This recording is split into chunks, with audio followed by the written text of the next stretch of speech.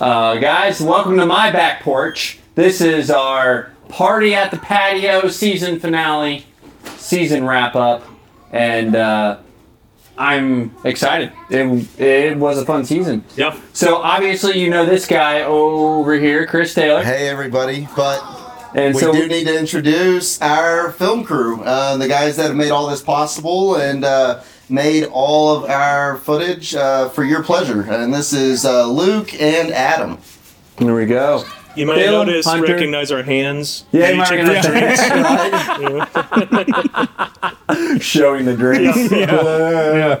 So Filmhunter Media. Yeah. Got it. Well, why don't we start it off a little bit? I mean, you guys don't have to go into great detail, but let's start off a little bit by you guys telling your story, because these guys have never heard it before. Yeah, that's true. Oh, by the way, you guys are going to hear kids screaming, running around, being kids. Yeah. We have one watching us right over here. We literally are having a party at the patio. This is all of our families getting together, celebrating our first season. How many kids do we have here with us tonight? I know You got how many? I brought 4. I've We've got 5 3. between. Yeah, I got So 4 9? boys. He's got 1 boy. 4, 9, 13, 16. Oh, 16. 16 kids Okay, so here. 16 kids here. No, we don't. 16. Matthew, yes we do. We got a whole 16 kids, 4 wives, and a We got a partridge in whole a pear tree. classroom Yeah. in your backyard. We do, man. We could field a soccer team with backups. We could have 2 soccer teams That's true. Nice. Man. in different divisions. Yeah. Yeah. And they're actually relatively the same age, so it's kind of Yeah. fun watching them. Do we have any of them over here on the behind trampoline? you. Oh, yeah. they'll probably, Are you guys yeah, get the capturing that bouncing on the going camera? there. Oh, yeah. Yeah, That's man. awesome. Yeah, All right, so so what's the story behind Filmhunter Media? Tell them where you guys came from. Yeah, so I'll kind of start it off.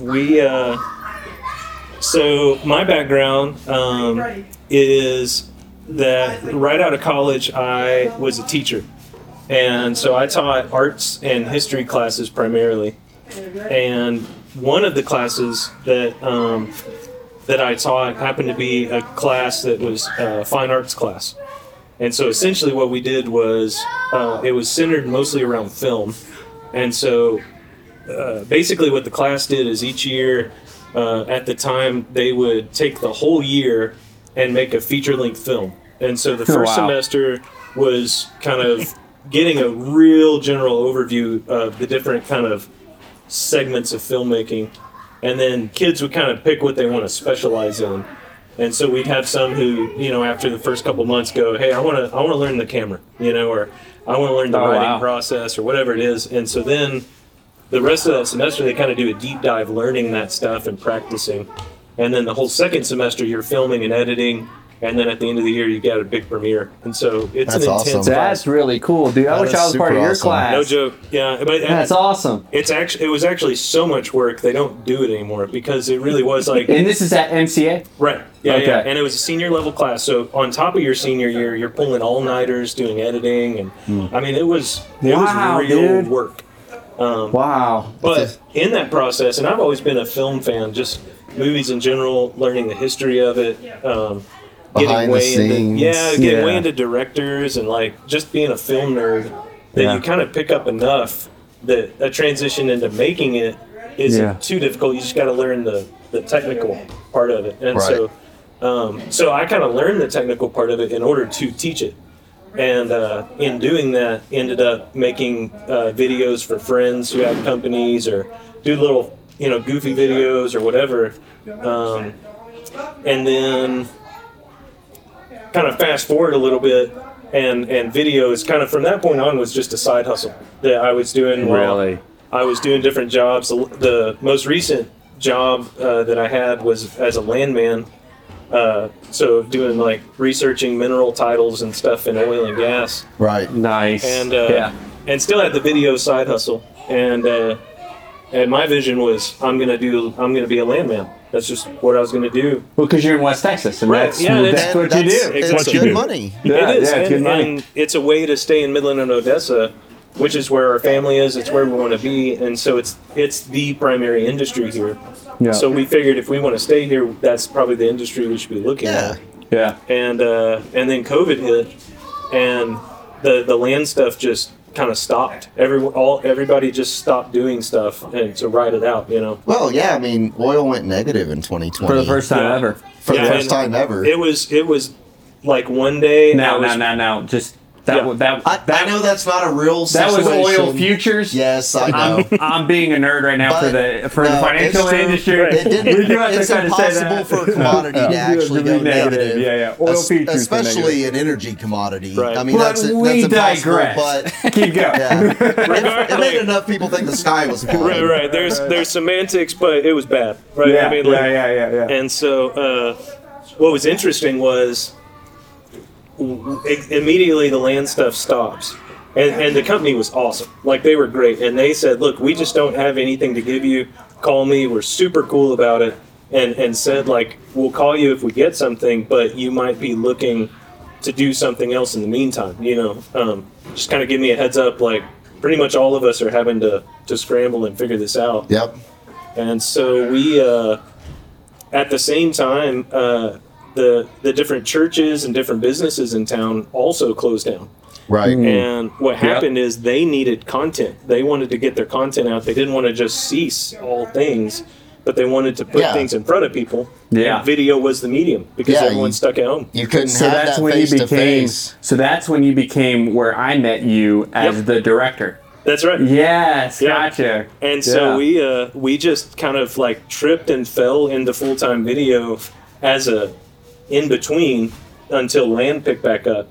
And it got to be productive enough and we were staying busy enough that when land did pick up, we didn't have time to go do land because we had so many video gigs. Okay, And so if you don't mind me asking, Yeah. Filmhunter Media wasn't created at this point. You were working for the church on a church salary. Yes, as a part-time employee there. Got it. So I was kind of, and that was kind of another side hustle. I was helping them transition because that was before doing land stuff. I was working at the church, and so I was still kind of helping them with a few things. Had the land stuff and had the video, so it was kind of 3 part-time gigs. And really, land Wow, was the man. primary one, but.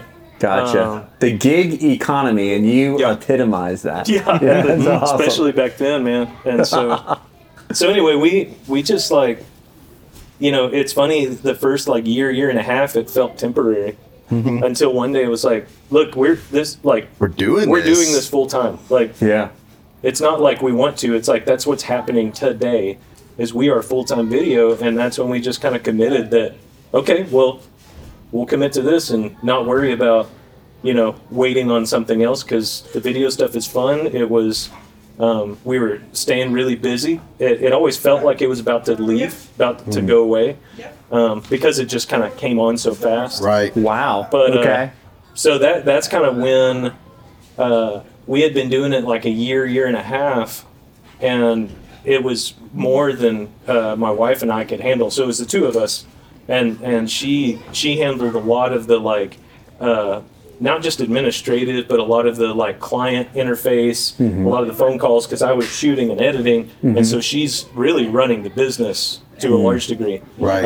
And kind of figuring out the money and like kind of Financials, logistics, all the schedule. things that actually take to run a business. You're like, Yeah. I'm just the worker bee. Yeah. She's the queen. That's right.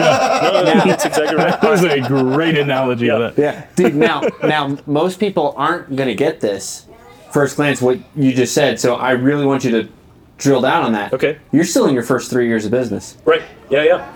Okay. Yeah. Tell people what type of. Okay, so you're in your first 3 years of business, but I would not know that by the type of work you're doing and the type of customers you have. Tell us a Yeah. little bit, not specifics, but just Sure. tell us some of the work that you guys are doing right Sure, yeah, and it's changed a lot, right? Like we went after different markets, and really at any different point in time, I would have told you like this is going to be our niche, and then that niche dries up, you know, and so we pivot and try something else.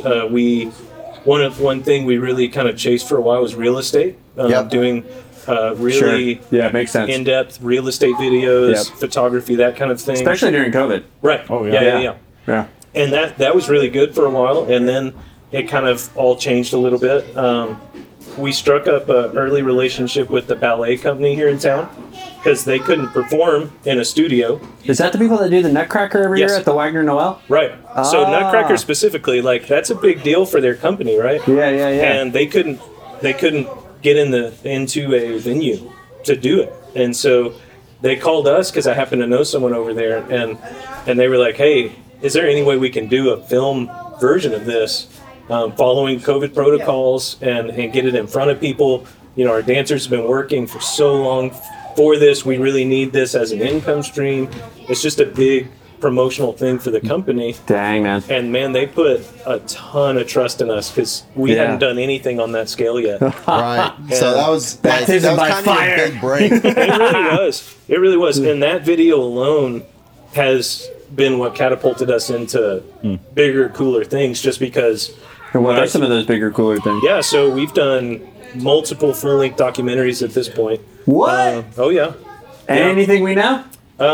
Anything coming to Hulu or? No, most of it's like PBS type stuff, like, and it's real locally, local West Texas centric. But we're on a TV show project right now. We just wrapped our first season of planning and pre-production for season 2. That one's called awesome. Keeping Good Company, which is kind of a lifestyle craft kind of show. And then I remember you telling me about that. Yeah. Yeah, a lot of awesome podcasts. Mastermind Midland included. Could be on that. Yes. Yeah. Add that to the resume. That's right. Aren't you guys doing like a news thing too, if I'm not mistaken? Or did I hear that right? Or are you guys doing like a news show? We're not currently. Okay. So that was a documentary then that correct. And we've done some was thinking nonprofit stuff for different things that were very news related. Okay. We did some work with Protect the Basin, which was like an anti-nuclear dump kind of campaign. That was I a big know deal. about that. Yeah. There's a CPA on Wall Street. He's one of my client CPAs. I forget his name, and even that I'm not going to name drop him here on this podcast. Yeah. I don't know if you'd like that. But he's made it a point where, like, on his CPA office, as you're driving down Wall Street, you see that no I've seen nuclear dumping. Yep. I know exactly the guy you're talking about. Yeah. I don't want that stuff here either, man. I Yeah, was a exactly. nuclear engineer for 8 years. I know what the results are of that. And low level is not as low as they make it sound. That's true. And it's so ambiguous, the language they use. I mean, it's shady stuff. It is super shady. Like, I don't think there's a good answer for it. Like, there's just really not. And that's my personal opinion. Yeah. I mean, there's people that are way above my pay grade in that probably know safe ways to store it, but I don't want it in my ground in my neighborhood. I'll put it that way. Like, It's just crazy go they're find going to some store place it. where the coyotes don't even live and bury it there. Like, there's those places in the Absolutely. world. Like, and nuclear waste is an issue. It's not a huge one, but I mean, you have to do something with it, and it takes forever to dissipate to nothing. Well, and there's a huge financial incentive. Just so you all know, we have a volleyball game going on next to us right now. As long as it doesn't hit a camera, we're in good shape. So anyway, for kind of fast forward, like I bet we were about 1.5 to 2 years full time, and I was drowning just with the amount of work that we were getting. Good problem to have. Right. No, I loved it, but I didn't know what to do. And so actually I needed equipment. And so that's when I called Adam, who I knew from great high transition. school. Yeah. Great transition. Yeah, So where do you come into the picture, Adam? Yeah, well, so for me, I've always loved telling stories, and that really grew into film. I was that kid mimicking Jackass, making videos in the backyard, hurting myself just for a laugh, just for a view, yeah, so that just kept going. I can't picture it, can you? Oh man, I'll dig up some videos for you. I want to see videos. Yeah, it's bad. Yeah. So I mean, for me, like my parents, fortunately, were really supportive. When most parents are like, no, you need to be an engineer or whatever around here, especially if, material. Yeah, but they're like, I mean, you're willing to do it, go for it. Yeah, number 16, whatever they're on right now. Yeah, we got insurance. It's okay. Have fun, son. So they supported me. They were like, hey, I mean, if that's something you're really interested in, go for it. So I went to college and actually graduated from North Texas with a film degree. And really didn't really know kind of what that meant after I graduated. I did a bad job. I'm kind of an introvert by nature anyways. And so I went to Texas Tech for the first 2 years to get my, the normal stuff out of the way before I transferred. And I had lots of friends and family there. When I went to North Texas, it was just me my junior year. And then I got married, and then it was me and my wife my senior year.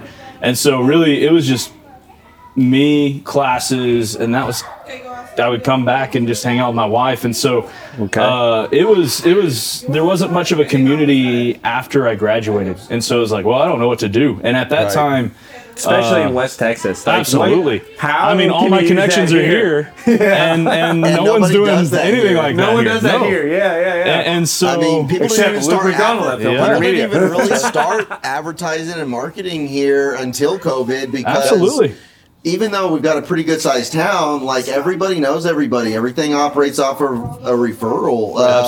Up until recently, because they had to find an alternative because that didn't work in a COVID world. Yeah. So what year was this, Adam? So 2009. The summer of 2009. And really, it was a bad time to get out of college, that's a rough. I got out of the Navy shortly after. Man, the economy was terrible back then. Absolutely. I mean, getting a job at Whataburger was rough. There in Denton, because it's so saturated with college-age people, young people in general, there's not very many older people living in that area. And so I couldn't get a job at Walmart. I applied there. I applied at fast food restaurants. I applied at Chili's. In Texas. They were telling me, how much experience do you have? And I said, I want to do dishes or whatever. And they're like, well, we got a list of people with years of experience that want that. And so my wife and I you get to pay me less because I don't have experience. I just want to wash dishes. I was willing to do anything. And so my wife and I, we worked at a retirement home. Oh, wow. Wow. Because that's the only job we could get. CNAs? As CNAs. My wife got her CNA. Okay. Yeah. So we did that for a year. It started out at $7 an hour. You couldn't pay me. That's exactly what she started off at. And by the time we were done after a year, I think we were at $8.50 or something. But it really, it was very hard work. I got lots of gross stories. Yeah, you literally do. It's crazy. You literally do the shit work for all of our. Oh, I know. Yeah. It's everything that nobody else wants to do.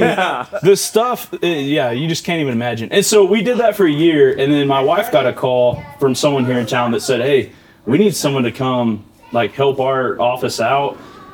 We heard good things about you. Would you like that? And it was like, I don't have a job. That I want to keep working. And it was like, all right, we go to California and just try. Or we have money there, we have family there. Why not? Let's try it there. And in my mind, it was, I feel like I can tell stories anywhere, and eventually I'll figure out what that looks like and is going to be. And so we moved to Midland, and I bounced around from substitute teaching. So that was the latter part of 2009. Okay, so this is all in it happened pretty fast. So we moved 2009, 2010, I guess.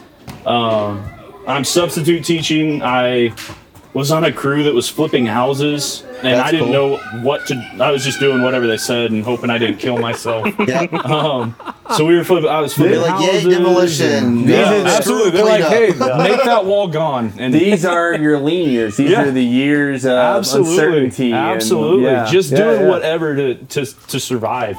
And then I ended up doing.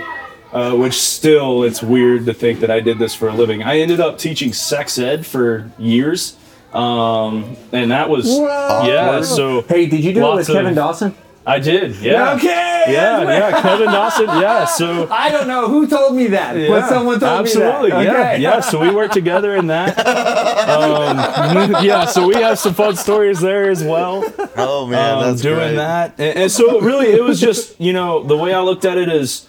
I'm going to write on the side because that's a big passion of mine. So I can still create stories, and maybe one day it'll see an audience, maybe it won't. But I'm going to at least pour into this and then do what I can to make love it, man. money for my family. And So how did you get? Okay, I know I'm fast forwarding. No, yeah. So so he was teaching at MCA. Right. You were teaching at MCA. So he leaves MCA. Okay. To go do So church. work at the church. Yeah. Yeah. Okay. So And- now we're 2020. No, we're like more. Oh, it's been a while ago. Yeah, I worked at the church for about 5 years, I think. So that Really? Yeah. Oh, okay. Okay. Yeah, I taught at MCA for 8 years. So they called me when he left and said, "Hey, we need someone to teach this movie class.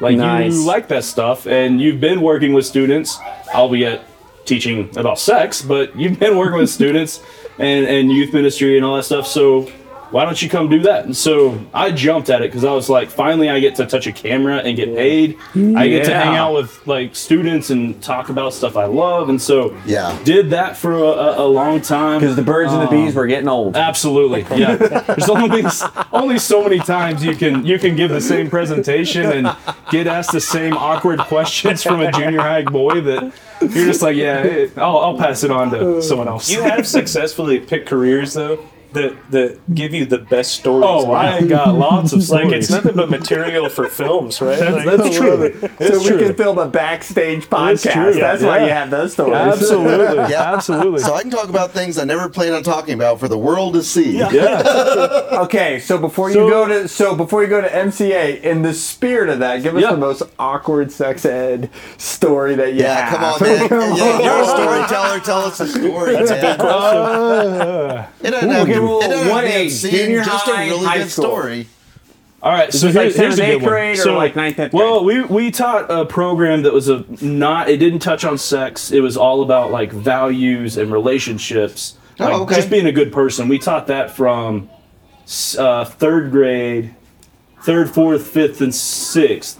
Okay, but not touching the sex nothing part. about Okay, sex. okay, Yeah. So okay, this was just gotcha. like, here's what a value is, and just teaching nice, like, okay. here's Personal value, how you respect other people's So we values. started sex talk in validation. 6th Yeah, grade. it's tied together, but and that was a Communication, very light form. Was like, here's the body parts. Was 6th grade pretty much. Got it. Hey, sex isn't a bad word. Teaching kids that, which is a whole Got thing. But yeah, so the craziest story really would probably be in 6th grade, a 6th grade class.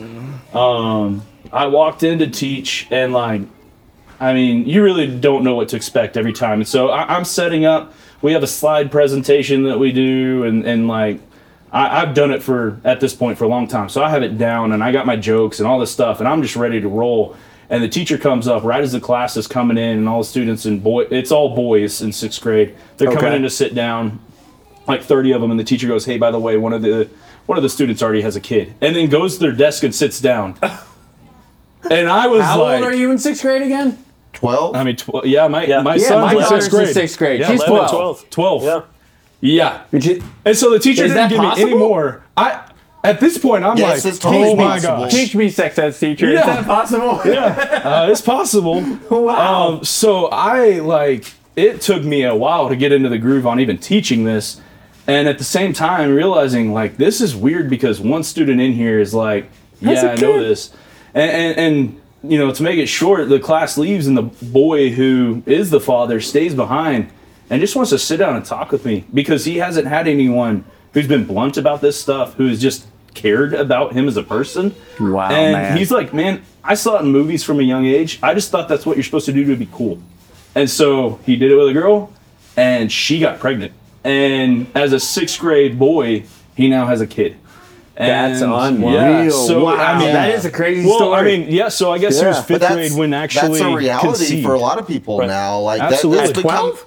yes, Sadly. more and more. Well, you got to think like I'm not a dietitian or a nutrition expert, but like there's a lot of evidence that supports a lot of our American diet is causing puberty to happen earlier and earlier and earlier. And I know within my family of nieces and nephews, we're talking like 8, 9 years old. Puberty's hitting No for way. real. I'm serious. No way. 100%. And so Wow. if puberty's hitting at that age, then that means that fathering or mothering a child is possible by age 10 in a lot of households in America today. Like, and that's I know- a real issue. I know back on the frontier age, they would get married at 13. So yeah, wow. Okay. Yeah, so it was a rocky one, but it turned out to be really cool. I mean, I was Okay. able to I stayed in touch with that kid for a little while, just talking him through things, encouraging him. So it was cool, but It's unreal, man. Yeah, it was a wild ride. Yeah. Okay, so you get into MCA, you get into film class. I do that You've a while. left. Yeah, and then You're he at the shows church. up one day and is like, "Hey, can I borrow some equipment?" And this year was a year, because it is so hard. Sometimes seniors were like, "Nah, It's I'm an not doing elective, that." so they get to choose whether, like, out of, however many classes, I want to take these. And so if the class doesn't get enough people to choose it, it doesn't make, and you don't do it that year. Yeah. Right? Okay. How the do you not have seniors who want to sign up for this class? That's what a lot of really seniors Come who on. take the class I- are like, dude, why seriously. don't you do it? It's so like I still take trips with some of the guys that were seniors years ago that we made movies with, and now we're like friends, and we still hang. I just Because had one it's a call me full-time today. job. You're signing up for a Yeah, I don't know many It's crazy. high school kids at any grade level that are that committed to It's create a changed the full-length last- film. yeah, like, it's even definitely today. changed. Okay, but what I'm getting is that you can do that or math class. Well, Right. Like, You get how to do go you home. not But have a math class full-time you class? can do 2 hours and be done. The other one, it They're might be committed to all film. Saturday. We're not sleeping. Oh, I see we're what you're saying. We're going up to a tremendous cabin amount of and, work. you know, Tremendous amount of commitment It's a level. full-time Yeah. job Yeah. after school. That's right. Yeah, it's. I mean, it's rough. Yeah. The kids that I mean, I It's like, do you want never a ran life into or a do you kid wanna that make said, "I movies?" wish." Bro, I I did totally it would your have been senior that kid year that of high signed on to school. your class. Right. though. Oh yeah, it's a I would have blast. loved it. Yeah, but there was a year. So there was a year we weren't doing anything, and Luke needed equipment, and I was like, "Man, take it. Like, it's sitting in my office. You can use it. Doing use nothing. it. I don't Yeah. care. Just go use it." And as we were, exchanging equipment and stuff, we just started talking, and we ended up going to eat lunch and kept talking more. And he found out, like, I was really into stuff, which we knew each other in high school. We just never were that close. Right. And so we And found where out did you both go to high school? At MCA. MCA. At MCA, yeah. MCA. We're a year apart. Yeah, a year Yeah. apart. You're a year ahead of me. Yeah. Cool.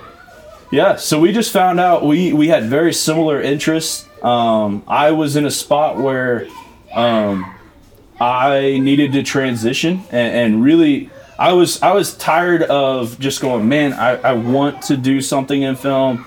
Maybe that opportunity will come at some point. And it was like, no, I'm going to do something. Like, I already had made up my mind that was going to be my last year teaching and stuff.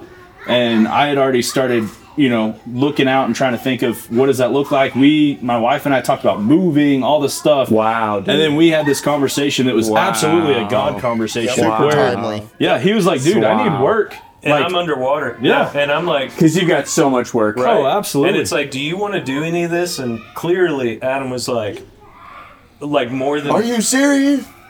Uh-oh. hey, we made it this far before the first cert.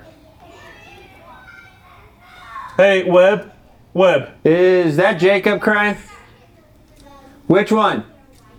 Oh, that's not Webb. Jacob? Boy, it's always you. Go inside. Go inside. Well, stop I'm crying. not bleeding. But I'm not bleeding. I don't need to go inside. Boy, look at me. don't If you're go going to inside. I'm cry, not bleeding go inside. That's great. If I love can't that. cry outside, where can I cry? I'm not bleeding. That's All right. awesome. We're good. It's my son, and he's fine. But yeah, Alright. it was perfect timing on all fronts. And just, Is this how the ladies left us? I think they're hanging out inside. Yeah. They're straight up, no, we're Yeah. filming a podcast. Yeah, we got kids today. swinging from the ceiling. Yeah. Kids that are not bleeding, crying on the trampoline, and the girls are inside, probably finishing off the whiskey. Yep. It just proves The guys are fine. They're out there doing their podcast. It just thing. proves they're smarter than us. Yeah. Right? That's true. But yeah. Guys, what an awesome story. So Yeah. now you guys know about Filmhunter Media. Yeah, that's our story. And how man. this Yeah. came about. This is so awesome. And what a great first season. I mean, it's an amazing partnership with you guys. Chris and I Yeah, couldn't even it's been think a lot of of fun. better partners, seriously. Seriously. Yeah, I've worked with a lot of different media companies in West Texas, and I really appreciate the work that you guys do. I mean, y'all are super dedicated. You can tell you love what you do. Y'all are both incredibly skilled. Like, I think that just the the outcome that we've seen from the episodes that you've already produced are just next level. I mean, they're truly professional grade, and I think our audience will see that for sure, without a doubt. yeah, and so we're truly blessed to have y'all as part of this journey with us for sure. So that's the perfect segue to where I want to go with this Backstage special. But before we do, it wouldn't be an episode of Mastermind Midland, Bourbon, Business, and Barbecue, right? Yeah. If we didn't talk about what we were drinking. And so tonight, you guys brought the barbecue and you guys brought the bourbon. So tell the audience a little bit about what we ate and what we're drinking in our red Solo cups right now. Yeah, so we figured you guys have been feeding us and creating such awesome goodies for us. It was like, well, this is one opportunity we can maybe give back a little bit. So tonight we had just old school Texas pulled pork, and it was so good. It turned out pretty good. That barbecue sauce, what that was homemade, right? Yeah, it's dirty. Oh yeah. Okay, yeah, so we what was refined that that in, man.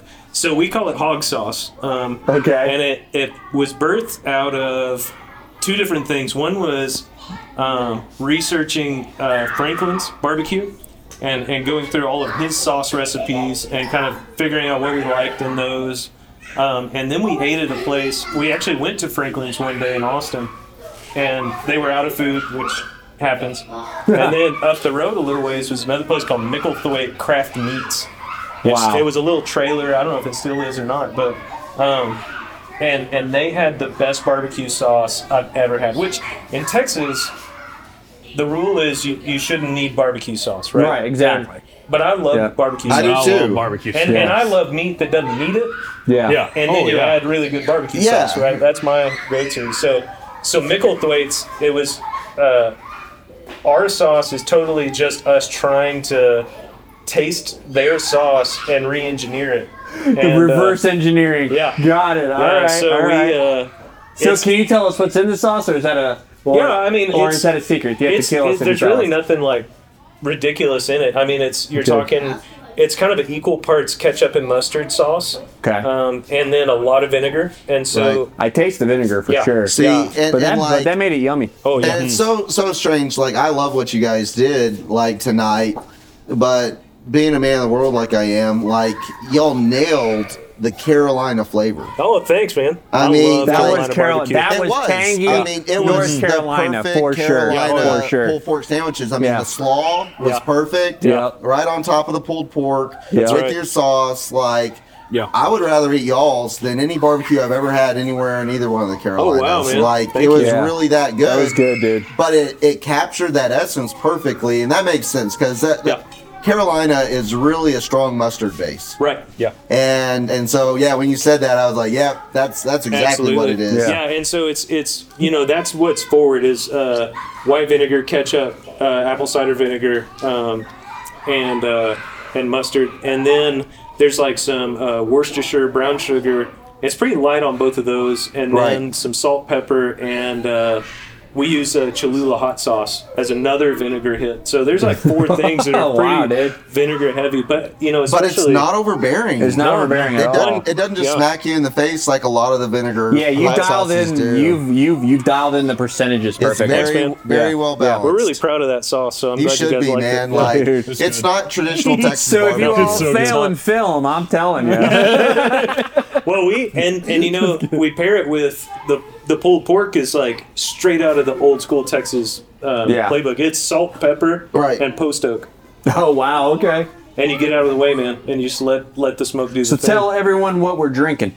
Yeah, you want to it's just Honeycrisp apple cider and some fresh sliced apples, some cinnamon sticks, and what was your guys' bourbon selection for tonight? Oh man, I should have brought the bottles out. Cooperstown, I think was the Yeah. You guys got like 3 of them going on in there. So I'm a guy, I can never make up my mind. Like I have some go-tos, but I mean, I like trying new stuff all the time. I'm the same way. When I went to the store, I was like, ooh, that one just won awards and I've never tried it. That one won awards. I'll grab those. And so Just grabbed a couple different. One is I'll have to figure out. I think that might be the Cooperstown. I think that was what it's The called. Cooperstown, yeah. The one we're drinking right now is straight from New York State, and I've never had bourbon from New York State before. There you go. One says it's crafted in Big Spring, but I Big Spring, Texas? don't know what that which means. is like 45 I don't know what the miles away. crafted part means. But it's crazy because That's not what Big Spring is known for. I tried a little bit of it straight up, and it really gives me some strong Canadian whiskey accents. It's true. Yeah. Like it tastes like any Canadian whiskey I've ever had. Like it doesn't make me think of a bourbon. It makes me think of a Canadian whiskey. Yeah. I love the apple cider and all that. This really feels like a fall drink, man. Oh, yeah. And it just pairs with pork really well. Yeah. So. Yeah, that sure too. did. Because apples and pork. I mean, you see that in every like medieval movie. The pig with the apple in its mouth. That's stuff. what we had tonight. We had the pig with the apple in it. Thank you, my son. there he is. Hey, we have an assistant. here we go. We have an assistant. Yes. Yeah, so And make sure you get the tips. So Timbercraft, Timbercraft is our one that is crafted in Big Spring. Yep. I don't know what Pour me some of that crafting makes. in Oh, there. absolutely. Oh, let me try some of that. I don't trust myself pouring it with another one in hand.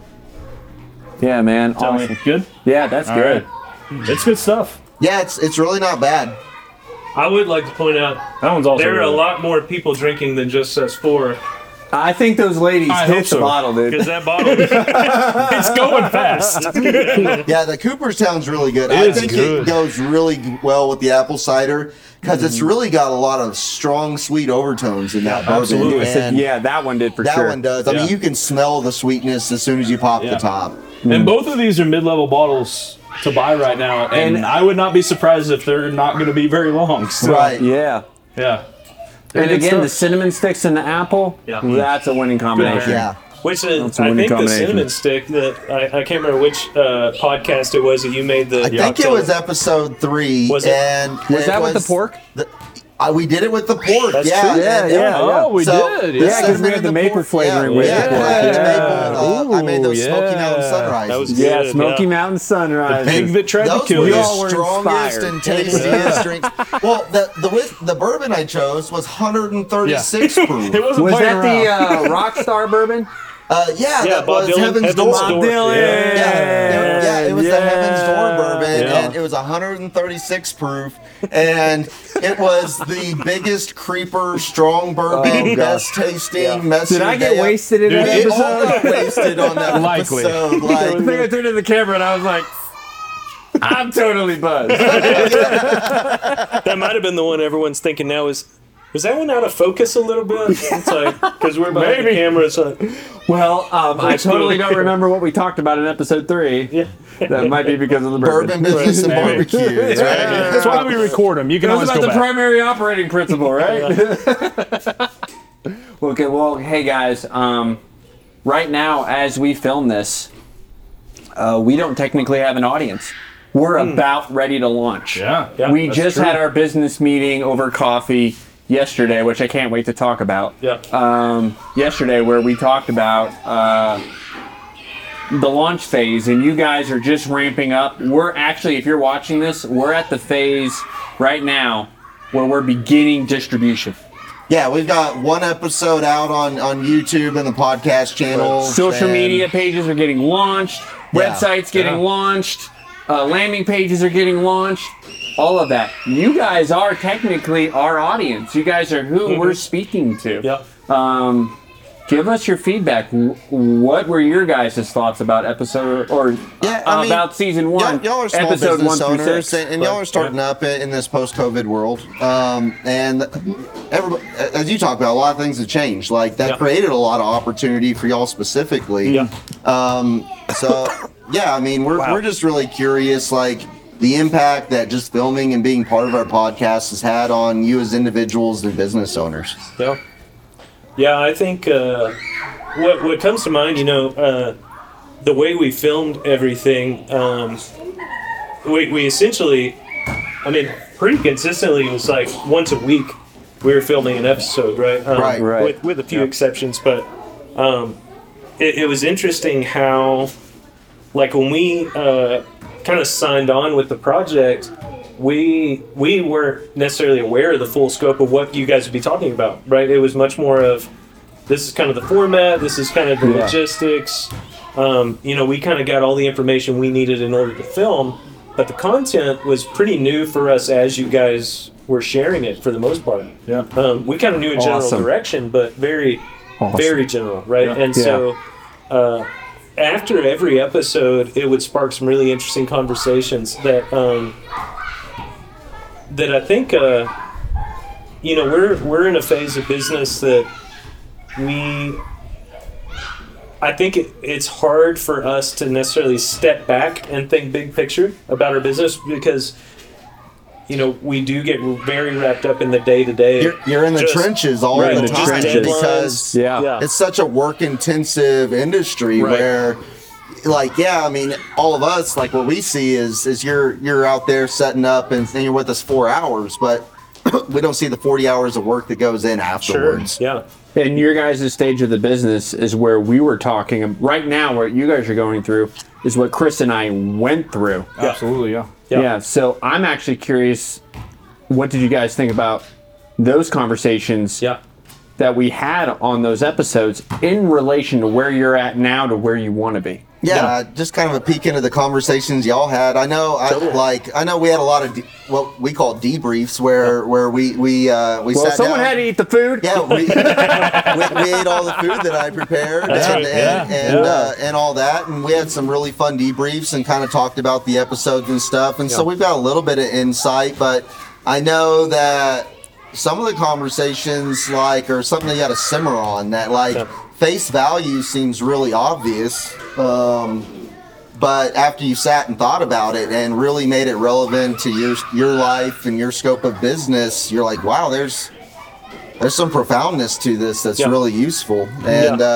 so I'm kind of curious in the conversations we didn't get to see a part of. Yeah, I think a lot of, for me personally, just giving some vocabulary, right? Just organizing the way you guys set up the priorities of relationships, assets, and revenue. It's just good for us to think about. What does that my business, look like in our business, right?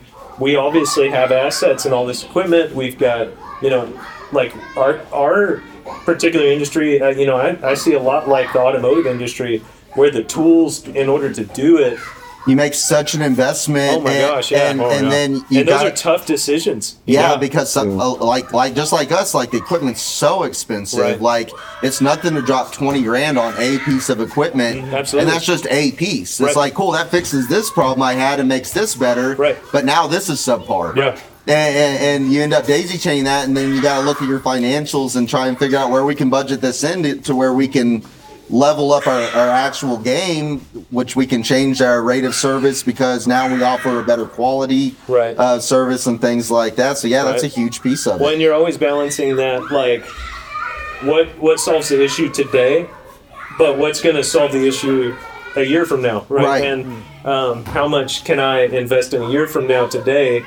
I can get the piece of equipment I need today, but then am I just going to have to buy something else, for the next thing? So, no, it's Matthew. Okay, we're good. Matthew so I do think it was really good we just hadn't necessarily talked about where do we, it's almost like we're looking at it, how we're operating, because we're operating just kind of by the seat of our pants. And so a lot of the conversations were like, okay, what do we think about how these guys are prioritizing these categories, right? And then where are we just de facto prioritizing these three things today? Because we just haven't thought about it. It's we're trying to do all these things at the same time. And so, and I think it was pretty quick that we were like, well, with no customers, who cares how much stuff you've got and how much money you're bringing in today? Oh, wow. Because without the people, it's all gone. Right. It's like you've got a storage shed worth of, awesome film gear that nobody wants you to use. And so it made perfect sense pretty early on to us that this idea of putting those relationships first is a really healthy way to run a business. So I got some follow-up questions. You mind if I roll with it? How about it, man? Okay, yeah. So what shifts if any, did you guys make during the filming of the podcast as you're hearing this information? Yeah. Did you guys make any shifts at all? Even if it's not in the execution of your business, just in the way that you were thinking about the relationship with your customers. Let's be honest, clients. Yeah. Right. Yeah. How would you answer? I think, there's already some ways that some of the ideas and vocabulary has kind of worked their way into our business meetings, and in just like Luke's saying, like our looking at the future is like, all right, right now we are up to our ears in work, so it's either do that and don't expand and wear ourselves out, or at what point do we hire outside help? What point do we try to delegate some of this stuff? And like he was talking about with equipment, we look at it and go, all right, we could buy a $3,000 camera that will get the job done and does a lot of what we want, but really the main one we like using is 6. And so do we go ahead and get that one because it's cheaper and we can get 2? Or do we go, no, we're going to get the 6 and then we're going to build up towards that other one and have what we actually want?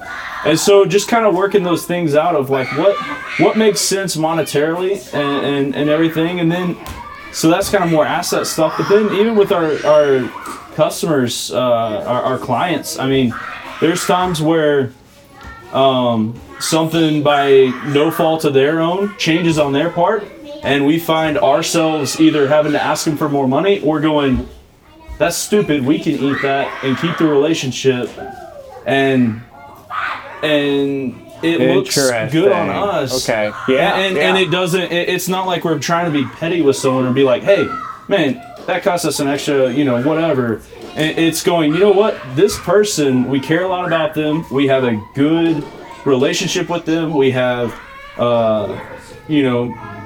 income from them. Do we really think it's worth putting that in jeopardy because of this or that? And a lot of the times it's like, no. And in fact, we found ourselves sometimes going like, man, we can do that and it won't be that hard and it won't take that much time. And to them, it might be a big deal. To us, it's not. And yeah, we could charge normal, or we could just, whatever, just give it as a gift kind of thing. And those little things just a really value make add. a difference. Right. Absolutely. Well, that's the primary operating principle. It's the relationship, folks. Right? When at the end of the day, we can make decisions based on, and I would say this is one way that it gave us language to what we already value, right? Like I think, I think in a lot of ways we did operate relationships first in many situations. I think you guys did naturally, but it put it in terms that were recognizable, and it made it a really conscious, intentional act instead of something that was just happening. Right. Well, and it makes decisions easier. It does, because by having it lined out like that. You've got this weight to scale everything against, and say, you know what, does this match what we're trying to achieve, or is this outside of that? And you can weigh everything against it, and say it's quick, it's go or no go. There's no gray area. It's like, this is either what I'm for or it's not. And if it's not, I'm not going to do it. If it is, now, I love that you brought that up. Let me ask you this, because it sounds like y'all encountered some specific scenarios within your business that you consciously made those decisions and walked through that process. Did you struggle with it? Did you second guess yourself after you made the call and say, man, was that the right decision? Should we have done that? Is this actually the right way? Or did you just go in and it was really easy for you? Because I know what the answer was for me, and I still second guess myself sometimes, but I weigh the scales and I know the answer, but it doesn't always feel good for me. So my question is, does it feel good to you guys every time, or is it something that you have a little bit of an internal battle with? Yeah, I would say one. Matthew, hey, Matthew, you do not need to be so loud, please. It's not necessary. You can have fun, but you don't have to be so loud. Again, we're on my back porch. Yes, that's right. Yeah, so I would say I feel really fortunate that I'm not having to make those decisions by myself. I am 1/3 of Filmhunter Media. Adam is 1/3 of Filmhunter Media. My wife Lee is 1/3 of Filmhunter Media. we all have an equal say in when we encounter one of those decisions. Right. And what's interesting is some of them take a lot of conversation. Right.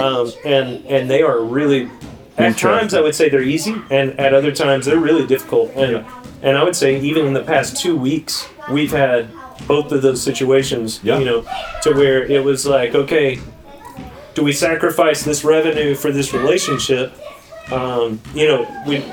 And again, we would have never framed it that way prior to doing this podcast. Yeah. But we still would have been battling this dilemma, right? Well, it's the correlation. It's not that you lose anything. It's understanding that you're buying relational capital. Right. Yeah. Right. Absolutely. Yeah. Or you choose the finances, and if you lose a relationship, you go, okay, well, that's that fine. was a relationship worth losing. Right. Yeah, Well, absolutely. And at the end of the day, there are probably situations that either decision might be the right one, Right. But for us, Interesting. it was pretty clear here recently, to answer your question on some pretty specific instances that the relationships that we had monetarily were way more valuable than this singular instance where we might take a hit on revenue, but the hit we're taking pales in comparison. It's negligible. Yeah. To what this relationship has meant to us,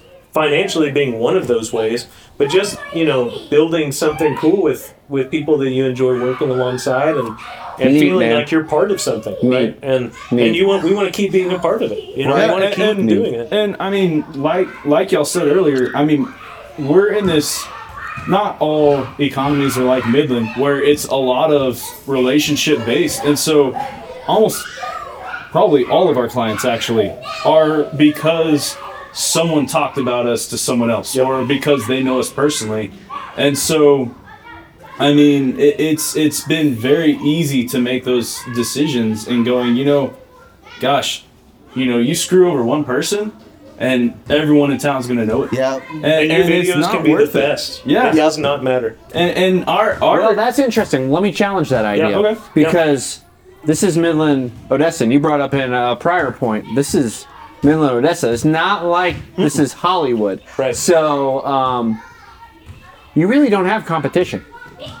We have Who else is doing this besides you guys here? And one of the most lucrative, 80% of energy is produced in the Permian Basin. Yeah. Do you guys have competition in the actual media production space? We do. It is limited, like compared to when you take a city the size of Midland, and if you include Odessa, right, the Permian Basin, you take the size of the Permian Basin, the amount of businesses and money that's here, compared to other places about the same size, the competition is way less, it seems, than those other markets. That's what I would think. Right. So all I'm doing by pushing back on that is saying, hey, if you did screw someone over, you would have a whole line of people that would be ready to take their place, right? So why do you care? Well, so again, I'm playing devil's No, advocate. it's I don't good. It's really good. believe that. It's right? good. Yeah. You won't hurt our feelings. No, Right. what's immediate, I'll tell you what immediately comes to mind is that some of the projects that we are lucky enough to get to do don't have to be done. And if we're hard to work with, and if we're jerks, then it's easy for that client to say, "Well, I don't need the video that bad." It's not a have-to video. It's I'm passionate about this. I want to make this, but I You want it guys to be do a fun. lot of passion projects. Absolutely. Oh, we do. Yeah, and we do. let's be honest, what we're doing right here, This is a passion this is a project. passion Absolutely. project. Yeah. Okay. Yeah. So that's your niche. Yeah. Yeah, to Your some niche degree. is passion Absolutely. projects. Okay. Yeah, and I think, whoa, That bug just went That was right in your right. eyeball. Dude, I saw that thing Man go down, way man down. yeah, I also think that, and I think it's a credit to the area that people just care more about the experience a lot of the times, and you guys talk about this, the experience being such a big deal. That's become so profound since 2020, Yeah. and Yes. I think that people are so deprived of relationships from Right. isolation. And like something that I've been pondering a lot, like just in the last month, and I want to highlight it, I know. I know. She's spinning so fast. And she's on her phone at the same time. Good It's job. not going to end well. Super high. That's the Look one at of you yours go. that. Yeah, so that's your daughter right there. Does Yeah. she like roller coasters? She likes everything that's crazy. And so anyway, what I was saying is like isolation, like I've been pondering that a lot lately for a number of different reasons. And I came with this really obvious definition of what it is that's so obvious that I think it's overlooked is that isolation is a result of lack of activity. And that's universal. So, I mean, it doesn't matter whether you're talking about a husband-wife scenario. If y'all aren't engaging in something meaningful, then you will isolate from each other. If you are not engaging in public interaction, then you're isolated from the public. Even spiritually, if you isolate yourself from prayer and scripture, then you're isolating yourself from God. Yeah. And that that isolation Seems a pretty universal principle. Yeah, it is such a universal principle, but I think it's overlooked because it's so obvious. And I think that people felt that during COVID, but they couldn't recognize it for what it was. Yeah. And why they felt this longing and this isolation, this depression, this anxiety, and all these feelings was due to this lack of activity that they're used to engaging in, and it created this isolationism that I think created this really strong craving for relationship. Yeah. That makes it such a fundamental and important part of business moving forward. Wow. Because they've experienced it at the highest level. Yeah. That's profound. Normally, I'm the philosophical one. That's good, dude. Yeah. And then, like, okay, so now we're like totally switching hats. I'm just gonna go practical.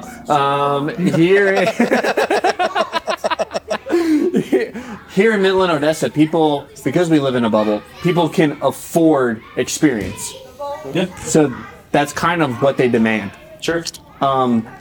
Yeah. So, man, great answer, guys, and great exposition. That's Okay. awesome. Yeah. Well, yeah. and it's cool because, like Luke said, a lot of this is stuff that, I mean, I think naturally you should want to operate in this way as a believer.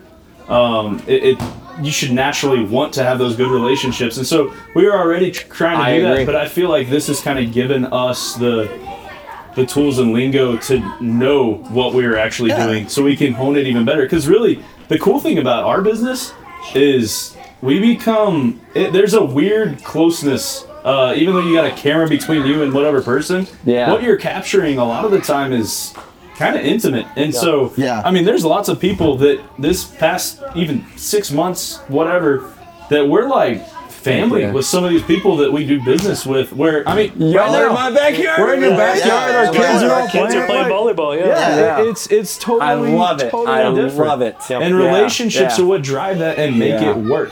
Man, that's awesome. That's a wrap. That's the whole point of why we had this back. Okay. Okay. Well, I have another question for you. Yeah.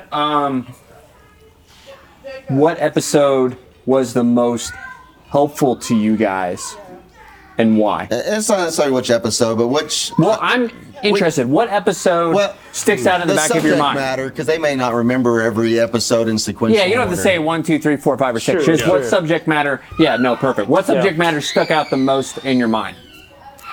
And I know I'm putting you on the spot right now. No, that's okay. That's okay. Part of it is, filming so much in such a small amount of time. Yeah, it all blurs together. Yeah, and guys, so, it was 17 hours worth of material. Right. That if you add it all up 2 together. months total? Yeah, we Something did it like in that? 2 months. Yeah. It's crazy. Yeah, but at the same time, I appreciate that clarification because it is easier to think about the subject chapters. matter versus the actual episode. I don't even remember what we talked about on every episode, but I remember all the topics. Right. I have the outline on my phone if you guys want me to give you a refresher. I got one if you want to think a little bit. So one thing that's kind of stuck out to us, and we've had several conversations on this, and it's been an interesting tightrope to walk so far. And I don't even remember if it was a main point, but it was this idea on make sure your customer base reflects like what you want to be as a company as well. Right. And, I feel like that's pretty early on. when y'all said that, I That feel was like probably Luke and I. interwoven into every episode. Yeah, I pushed that pretty I heavily. remember that point, like Luke and I, when y'all first said it, like almost looked at each other like, huh. And because, our business too, like, it's not we do business with one type of person. Everyone does film in some sort, or media in some sort and fashion. And so, like, it's going, man, all right, is there anyone that we do business with that we don't, like, want people knowing we do business with? Or like, bearing our name That's a or great anything question. like that. Because we're a megaphone. Yeah, Right? absolutely. And so what message are we amplifying? Yeah. Right? Interesting. Yeah. And so Interesting you would even- be that introspective with the material. Yeah. Oh, absolutely. Yeah. Well, cool, we're cool. now getting into political season, right? And people are wanting ads and stuff. And we had to sit down and go, do we even want to touch that? Because Right. both of us hate politics on both sides I'm most with of the you guys time. on that. And so it's like, well, gosh. And we joke around using the The good news is you're in West Texas. Yeah, It's it's conservative true. or more conservative. True. This person isn't as conservative as Right, I yeah. am. Yeah, But yeah. it's like going, man, like at what point do we say no? Like if someone is like, hey, we'll pay you $100,000 for this easy thing. It's like, but Interesting. I don't like you. Like you're a terrible person. I don't and believe you in do what you bad have to things, say. and we Yeah, don't yeah. want to give you that platform. And so Okay. it's an interesting ongoing. Now that's become a central thing too. How many in bringing in- political solicitations have you guys got? Not a bunch. Okay. We just started. We just started, and Really? that's what brought up the They're conversation. kind of late to Yeah. the game because elections are like in In 2 in weeks. a few weeks. We and to be honest, we didn't seek after 2 it. weeks of the filming of this. Yeah. Right, right. Yeah. So it's not something we necessarily sought after because it was such a complicated thing. And the one candidate that we ended up working with, we got to talk to, we got to meet, and it became I am totally fine supporting this individual. Right. And, Interesting. and that, luckily, again, we feel really fortunate that was our first experience Yeah. because Interesting. it could have gone a different way, right? Well, and I it could have guarantee- been a much more I'm not going to complicated ask you thing. specifically who it is. I'm Sure. just interested. Is it on the local level or the state level? Local. Oh, interesting. Yeah, and Okay. it's cool because So we're talking like city council, mayor type of a deal. Exactly. Yeah. Okay, got it. We might not have gone, hey, we need to maybe talk to them before we say yes. Yeah. But that was like hold on, we need to be careful on this. So let's like reach out and find out who this person is before we do it. And not throw the baby out with the bathwater. Yeah. Right? Not go, no, we don't Interesting. do political. Right? Right. Yeah. Because Okay. that would have been a disservice to someone that we Absolutely. do want to support and be a megaphone for. Right? Yeah. And the cool thing is, and we don't really, again, this is just coming from someone working on a campaign, but told us like, well, we did a set of ads, and then 2 weeks later, a week later, they're like, hey, we want more. It's doing awesome. Like, way better than we thought. We got so we these need more. little, Mom. Oh, is that grasshopper? yeah, the yeah. grasshoppers. Yeah. Yeah. And so they wanted more, so we're like, okay, we'll make it happen. Quick turnaround.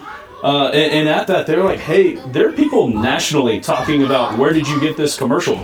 And so we were like, oh, We don't want to be in the political space. yeah, it's like, oh gosh. So we're going to have this conversation even further. Yeah, I and mean, just, again, once again, weigh it to your personal Absolutely. values and say, is this the reflection that I Absolutely. want presented of me? Absolutely.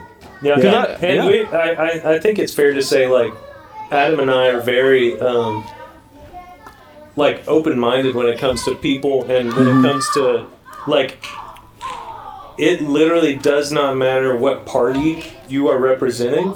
It matters way more who you are and what you as an individual are representing. Yeah. Yeah, how you represent yourself and Yeah, your views. absolutely. Exactly. And so... Wow, guys. Because it we won't becomes- agree with everything with No, everyone. I had no idea that you guys were going through this journey while we were filming the podcast. That's This interesting, is interesting. But again, Yeah, it gave us that's a lot of pretty cool. vocabulary and almost like a ruler to judge things by and judge decisions by that would have been very ambiguous conversations otherwise, right? Like, Yeah. if we didn't have just, okay, we want our clients to represent us, right?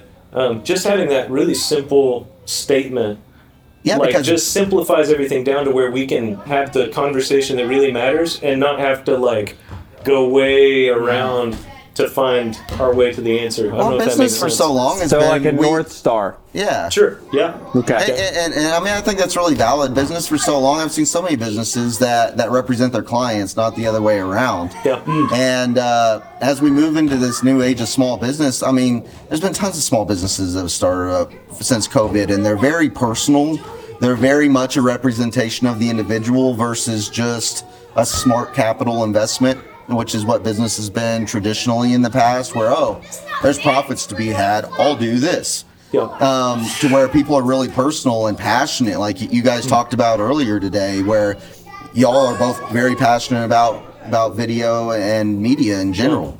And so it makes a lot of sense for y'all to do this. And so you pour your entire self into it because even when you weren't getting paid big bucks, you're still doing it. I mean, it's one of those things that I do for free. Right. No doubt. And Sure, I think a lot of small business owners are in that same boat and have that same struggle of like, who do I do business with and who do I not? Right. And just as you guys are even sitting there bringing it up, I'm not going to say I didn't put value on it because I absolutely do. I've operated that way for a long time. But it blew it up in my mind even just now, and it really made me think about how we view different businesses. And it's not the businesses that we view that way, it's because of who their clients are. Yeah. Drug dealers might have an entirely different public view if they had a different client base. Yeah. I mean, realistic, I know that's extreme. Interesting. It's extreme, Well, it's but interesting you would go to that extreme to articulate your point. But, Yeah. But if you think about it, I mean, who do drug dealers serve? They serve drug addicts. Okay. I mean, In another context, that's a doctor. right. Yeah. Depends what drug we're talking you about don't here. want to Yeah. go political. I mean, that's super extreme. That's a fact. But I mean, that's how I think that a lot of lawyers got bad raps Yeah. is because of who they chose to represent, Absolutely. Sure. And then others who are like heroes because of who they choose to represent. Right. Yeah. And so you end up in a Interesting. lot of these different situations where you have this paradox based off of representation of the client, not the business. Yeah. Yeah. Interesting, man. Well, and Yeah. a lot of people just think all money's good money. It is not. I yeah, promise. and Been it's there, not. done that. Yeah. Yeah, I don't care how big the number is, it can still be bad. So, in discussing the primary operating principle, Yeah. something we discussed during one of the episodes brought you guys to the point of if business is an extension of our life, we want to choose who we bring into our sphere of influence, who we want to have relationship with. Absolutely. That's interesting. Yeah. Wow, man, that's cool. Yeah, That because is I really really cool. think Yeah. what we primarily do is we, like I said, we're a megaphone. Yeah. Almost all of our projects is we're providing a megaphone for someone. Yeah. Right. And so the question is just who is that and what are they saying Yeah. and what are we amplifying? Yeah, and it's kind of cool because I believe that a business is a platform of influence anyway. Sure. Every business Absolutely. is. Yours literally is based off of the platform of Right. influence. No doubt. This is true. No, that's Ours is right. more Yeah, literal, yeah, but yeah. yeah, absolutely. Yeah. I mean, I'm not going to imagine. I am selective on who I do business with as far as my clients from a financial planning perspective. Yeah, and I'm Yeah. selective within my own confines. Like I have my business structured in such a way that it's auto-selective. I don't Right. have to pick my clients. My clients will pick themselves. Well, there's yeah. people that'll love the way that I do business, and there's people that won't. That doesn't mean I'm doing it wrong. I'm not a good match for them. I'm not going to lie, guys. To put an exclamation mark on that point, my process actually really does select who my clients Yeah, are. and I don't actually make that decision. And mine does too. Yeah, I don't have to make that. I don't have to turn people away. My process will naturally accept or reject them within my clients' minds, not my own. And if they're brought in, then I'm already good with them because they're okay with my process. They like and appreciate the process and the work that I put into my process. And the people that want to do business differently don't fit with me, but there's a business out there that does fit with them. Yeah. And it's like, cool, we're just not matched for each other. It doesn't mean I'm wrong or you're wrong or good or bad. It's not that complicated. Right. It's as simple as Yeah. we're not a good fit. Go find somebody else. It's not any different than the dating game. Right. Because like we said, it comes back to the relationship, and not all relationships are meant to be together. I mean, Sure. I think that you guys have found a little bit of that, and you guys will continue to develop that because at least you're looking for it. Right. Yeah, it's something that you can recognize now and call it out So when you did I see hear you guys correctly by saying that you're really actually starting to zero in on that since we've had this podcast? Yeah, and at the very least, I think to talk about it in a totally different way. That's that Just a giving you different level of vocabulary. awareness. Yeah, I think we would have been more apt to, the political ad's an easy thing to talk about. That's one example, but I think we would have been more likely just to go, you know what, this is complicated, no political ads. Yeah. Because luckily right now, as a business, we can do that.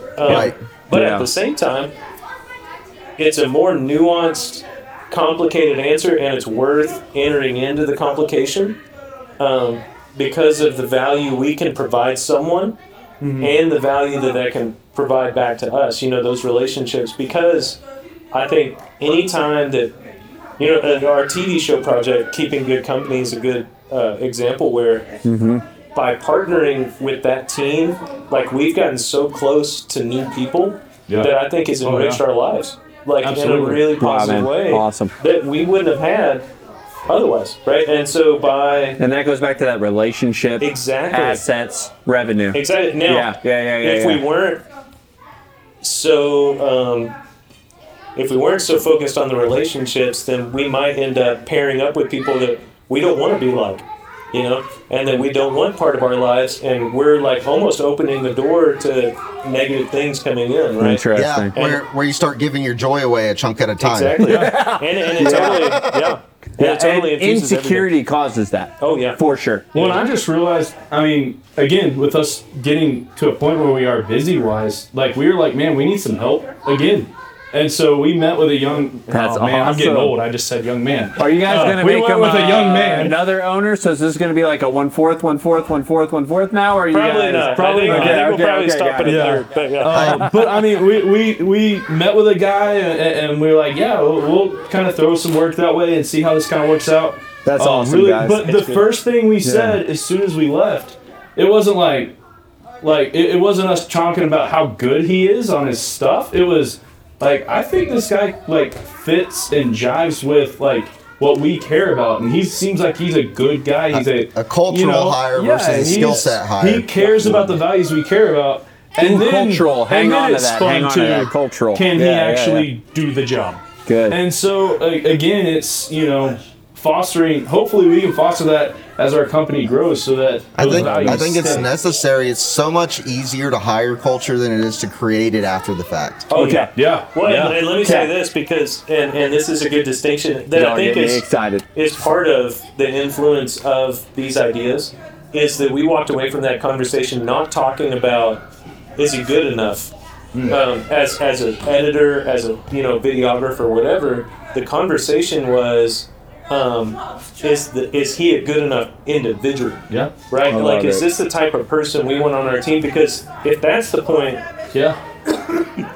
it changes the question looking at his portfolio of, are we going to hire him or not based on how good these videos are? The question becomes, how much are we going to need to really teach him so that he gets up to the technical level we need?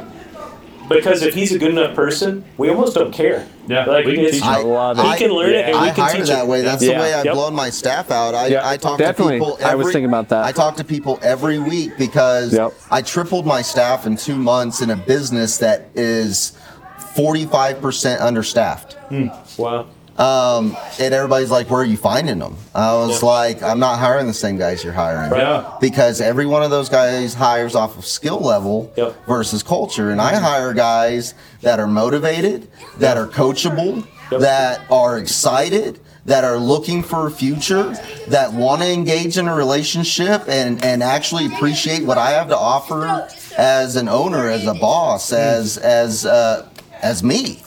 because I pour myself into my business just like you guys do. And like, are they going to be in a position that they can receive that right now in their life? Because I've had guys that I didn't hire that checked every other box I just listed, but the last one they're not ready for yet. And those are guys that I'm like, I sit down and have that conversation. I call them back a week later and say, man, I'm not going to hire you because I don't think you're ready for this yet, not from a technical standpoint, but because you're not ready to receive what I have to offer. I really hope you call me back in a year or two as you've matured and found yourself and kind of found your lane.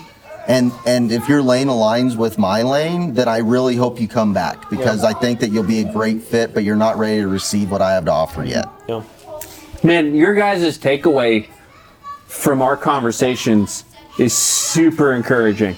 But hold the phone, because where we're going in this conversation, this is a perfect teaser to season 2. Absolutely. First of all, thanks to your guys' partnership, there will be a season 2. Yes. And the natural progression to what we just unpacked in season 1 is definitely culture. So season 2 will be about culture for all the reasons that we just discussed. Right. Absolutely. Priority 1, right? For That's sure. those relationships. Okay. I still have some more questions for you guys, though. But before I go, I want to pass it to you. Do you have a question for them? Yeah, well, specifically about season 1? I think Adam had a really profound insight that he got out of season 1, and I know Luke was over there thinking about his profound insight. So I want to see what Luke's big takeaway is. I love Adam's. I thought it was great, and I could see that really resonated with both of you, and that's really encouraging. And that, I think it's really awesome. So what was your big takeaway? You know, I actually, I think it's something I'm still stewing on, right? Sure. It's less of a conclusion than a good question. Yeah. I think it's pretty easy to sell me on the idea that relationships are number 1. And then my brain naturally started going to 2 and 3. Assets and revenue, which is more practical kind of thing, right? That's the business side of it. Your P&L and your balance sheet. Absolutely. And so I think there was a lot. I think I broke that down on season 4. So season 4 was really episode 4. Sorry, duh. No, that's right. The drink's getting good. Y'all know how I get buzzed on that second drink. Man. So like, I think episode 4 is where I was breaking that down. Right. Yeah. And it just it was interesting to me because again, I love the idea. I mean, people should always be more important than stuff, and people should always be more important than money. Like, it does not take much to convince me of that. I'm there. Right. Perfect. And then assets versus revenue was almost a more like a complicated kind of thing to walk. Interesting. Why? I think it's more like I guess the questions I ask are without the revenue, how valuable are your assets, right? Like, if your assets aren't what's providing your revenue, then what good are they? That's okay. Yeah, I think I can follow that. Just really that internal relationship of how all the gears in your wheel work together. Exactly. Well, it's almost like you need the assets to accommodate the relationship, and the revenue will follow. Right. Okay. Right. Yeah. And maybe that's the key is kind of tying assets to the relationship, and that's where the revenue comes from, right? Mm-hmm. Which makes perfect sense. Right. And again, we're in a building phase of our business, and again, assets are a big deal in our industry, much like y'all's. And so it just had me asking a lot of questions about how we invest our money in the tools of our trade, and how to prioritize that, and how big are risks to take in that area. You know, to buy the tool that maybe you're having to stretch to get, but you know is going to like fit the bill for this client, but at the same time, that client might walk. Right. Well, and might have another client that this benefits as well. Yeah. Right. And so it's like, I end up in that, like you said, yours is not that different than mine. So like I've got a few vehicles that I can't fix because I don't have the tools, and I might only ever see that car again once or twice, and the cost of the tool doesn't justify the fixing that one or two cars in the next decade. And so it's like, man, I'm sorry, I can't do that. Right. And I think this person's a better fit because they've got what you need, and I just can't facilitate it, and it doesn't fit my business model to facilitate it. And ours might be more like, a socket wrench versus like a pneumatic tool. Right. Where it's kind of like the customer on the back end, it's all the same, right? It's like you get your tire put on, right? Yeah. And really what changes is how efficient were you able to do it? Yeah. How quickly were you able to do it? How much time did you have to invest in order to pull it off? All those kind of questions. I would say we're at the level where those are more the questions we're trying to weigh. Rather than what does the end product look like for the client, we're pretty confident we can provide what the client wants. Yeah, you can fulfill with exactly. what you got, but how can we make it more cost effective? Exactly. How can the quality's going to be there regardless, but how can we reduce our cost of production? Right, and how do you find out where that turnover point is? Right, like at what point you do a cost analysis. We don't need a $35,000 camera. To an extent, right? Yeah. It's a little bit more difficult to answer than that. Well, I mean, I still do cost analysis to an extent. I get where the internal struggle is. Sure. I totally understand what you're saying. Well, and for you guys, for me, what it translates to isn't so much in the accumulation of a tool to accomplish a task. For me, it's all about time, because that's how I make my money, right? And so I actually, since we started filming this season, I don't have one junior partner, now I have two. And instilling into both of them, which to their credit, they have totally embraced and they have totally gravitated to. And that is taking the time and investing in people's problems pro bono. These people don't pay us. I can't tell you how many relationships on the front end of my business that I poured into that didn't pay me anything, but they were worth it just simply because of the learning experience. Right. Yeah. And then, so like when you made that statement, that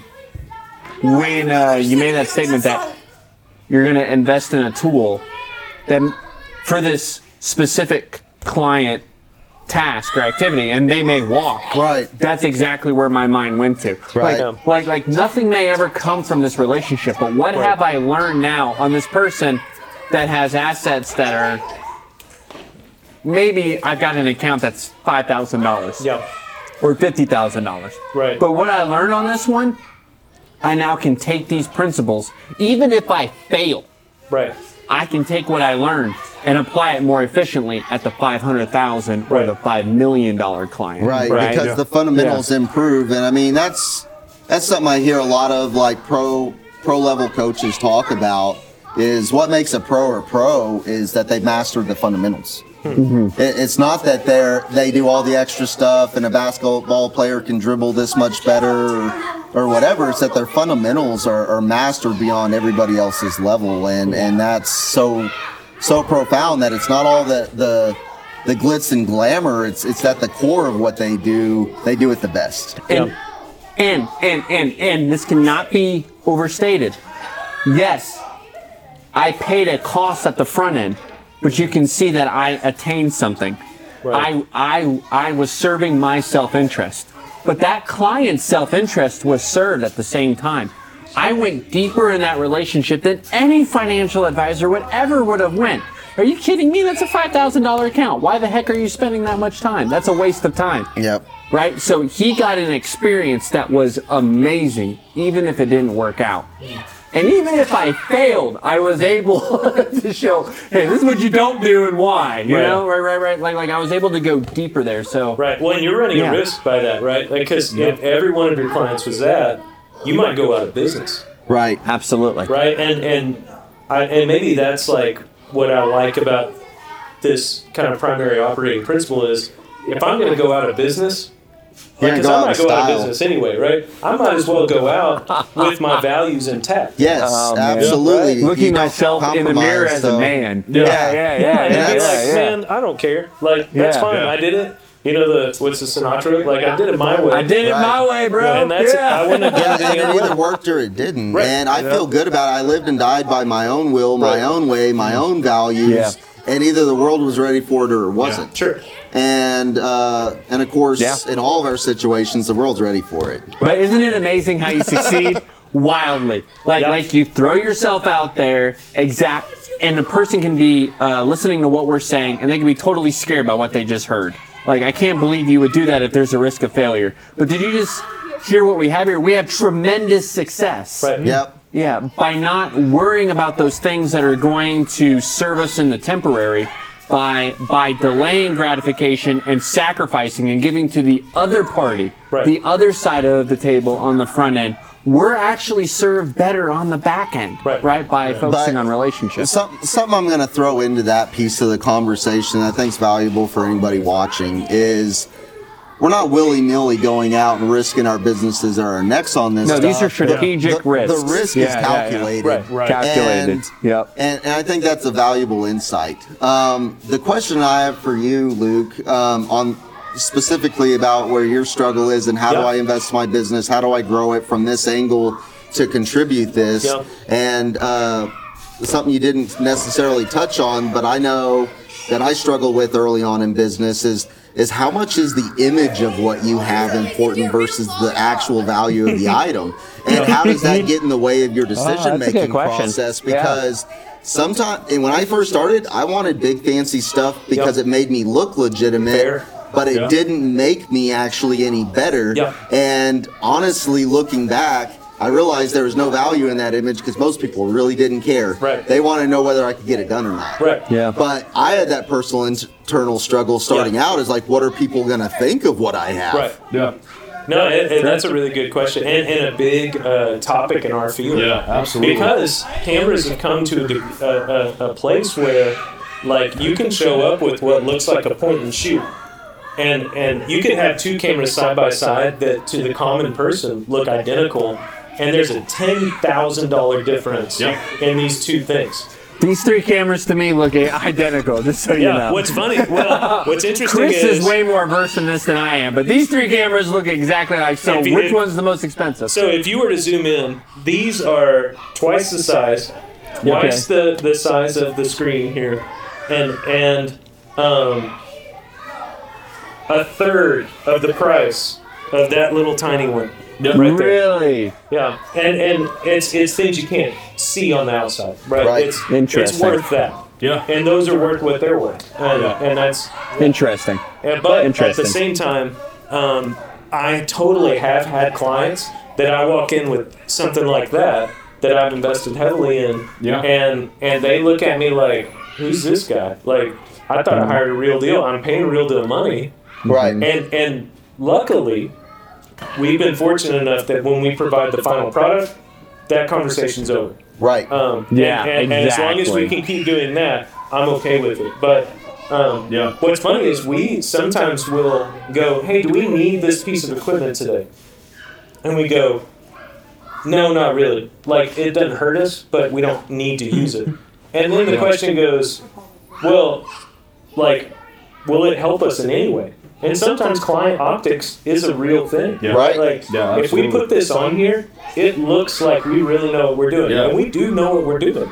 And so if this helps reflect us in a more realistic light, like we do know what we're doing, and this helps us say that without having to say it or prove it on the back end, then we might throw it on the camera, you know?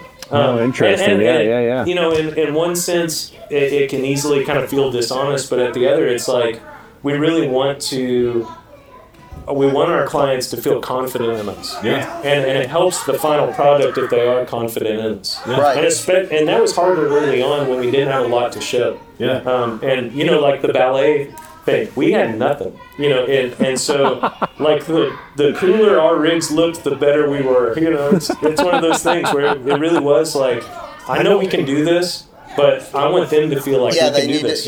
Because customer confidence is key, because people don't want to write big checks unless they have that full confidence. I mean, that's the most important part of sales is that they're confident that you can provide the solution that you're looking for, and if you can't achieve that level of confidence, the sale doesn't happen.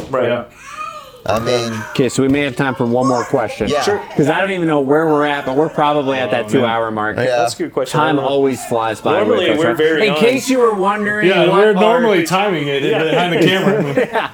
In case you're wondering what our debriefs look like after each one of those Yeah, episodes, this is what it looks this like. is like it was basically another podcast episode Right. while we were eating all that delicious food, which is exactly the inspiration of why we wanted to bring you guys this Backstage episode. So before I bring it to the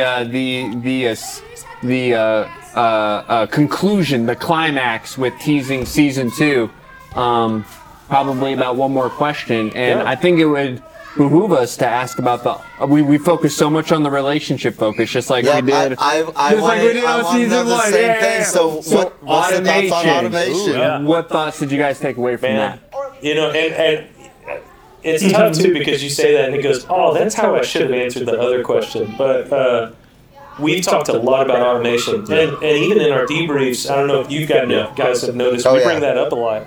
Yeah. It's really hard. Well, I don't know.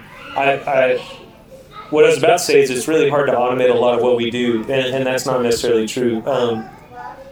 What we do has many I would steps actually to challenge it. that. We have automated a lot. Sure. Yeah. And that's why I kind of paused. And there are certainly things, but the steps that we need the most help in are the hardest to automate. Maybe that's a better way to say it. Okay. How so? Help us so, understand that. So we spend the average video takes about 30 minutes to an hour to edit 1 minute of content. Wow. And so and so if you consider, is that the rule for our podcast too? No, I mean Podcast's a little bit different. Podcast is because they're a little more Long natural. form. There's not a lot of conversation. angle. Yeah, So yeah, it's different. right, and But like the ballet or Exactly, the TV show. the Things with multiple PBS scenes. and all Yeah. of that. Wow. Yeah.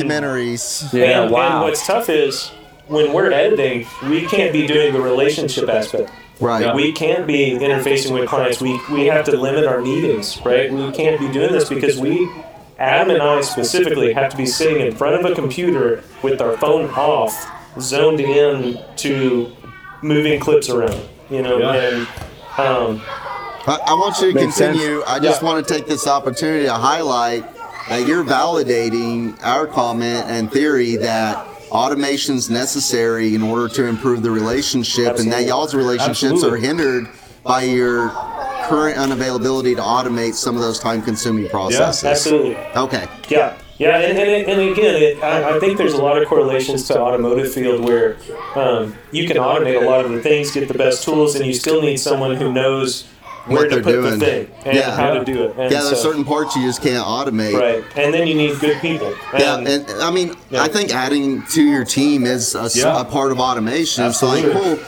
I want to focus on the relationship Absolutely. as Luke and Good Adam. point. So let me have let's find somebody, bring them into the team, Right. and that is our automation solution. Yeah. Because Right. like we talked about, Yeah. automation isn't Yeah. a push button thing that it Yeah. goes and cranks it out. Yeah. It's simply forming a process or a system that allows you to step away from it. Right. Yeah. Yeah. Have you guys actually considered that? That's basically where we are right now. That's why we had that okay, conversation okay. with that young man. It's now sitting down and figuring out, all right, what are the numbers where we can pay someone else to do this portion, and then we can give them direction, we can get it back, maybe tweak some things, give them notes or whatever, but they're spending the majority of the time creating our vision, right?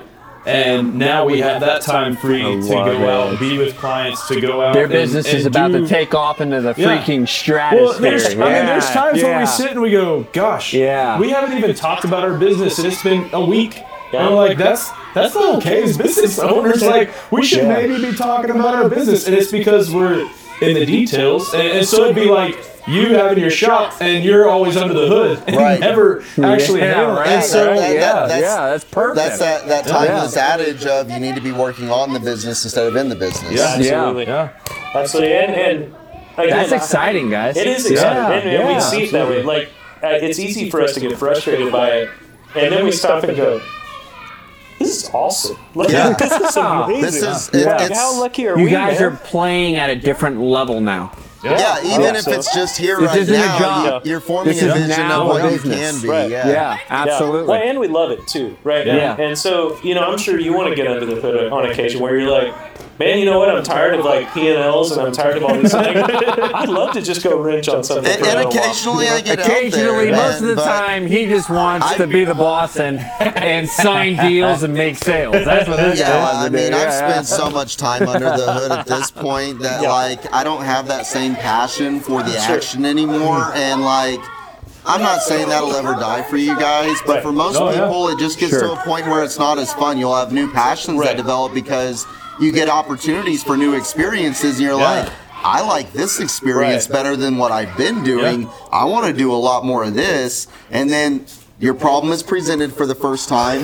Now I need to focus a lot of effort and time into developing this solution so I can go achieve this goal, and then line those steps out and go and tackle it. Right, and what you actually want is to go and not wrench on anything, at work and really run a successful business, and then go home to your personal, 65 Mustang, and that's what you're wrenching on. Fun, You're exactly right, man. Whenever and we have those dreams. Whenever I get a house and I have tell us about those dreams. I have a big shop, like that's exactly what I want. I want a shop with a lift and all my tools moved into my personal shop, so that way I can have a project that whenever I get that itch, I can go scratch it in my own time on something that's for me that I'm passionate about, and start working on my dream instead of somebody else's dream. Okay, so I get what you just said there. All right, so make that connection and bring us home. So as you automate and bring this guy in, potentially, how does that change the dynamic of the relationship with your craft as owners? Yeah, so, when it comes to video, film, storytelling, it is very much a passion that we have luckily been able to turn into a business, right? And so and from the get-go, what we said was we would love to be able to offer people a service that provides them what they need and what helps them out. And then we also have our own stories to tell. Yeah. We have our own versions of this podcast.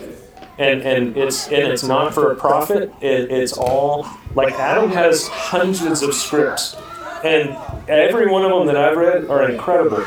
And I want to go make them, and not with any like end goal in mind, except to bring something out of his brain and out of my brain and make it offer it to the world. Yeah, exactly. And if it makes some money, then that's cool, and who cares? Yeah. Well, like we said earlier, we're making people's passion projects, and that's awesome. But at the same time, you have your own passion we projects. We want to also make our passion projects. Yeah.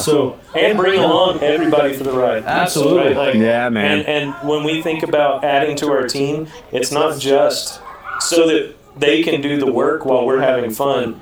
It's because we want more people to be able to dream and put together things and build something with. Yeah. And it's a construction crew that maybe we all build a house together, and then we can go do something else, together. And that's really kind of building a community, around the business. Yeah. That's kind of what I think we really are passionate about doing and telling those stories that we want to tell. That's super awesome. And it's fun helping other people tell their stories too. I don't want to diminish that at all. And we happen to have our own stories and the ability to tell those too. And so we want to do that too. We want it all. I'm with you. I mean, I love helping make people's days better by fixing their cars, because that's a miserable circumstance when you're broke down. I mean, I know you're a client of mine. You've become a client of mine. And like, that's really fulfilling to know that like I've made a difference in your day-to-day lives. Like, you're a client of mine, you're not. We need to fix that. Just kidding. And, we those new $5,000 clients. I agree. I mean, that's really fulfilling. But I mean, there's cars that I want in my collection that like I want to build for myself. Right. Yeah. Guys, that's a perfect place to end at. Luke, Adam, Filmhunter Media. If anyone listening to this podcast wants to get a hold of you and see what you're doing, throw out your social media, throw out your website. Where can they find you? Yeah, so filmhuntermedia.com.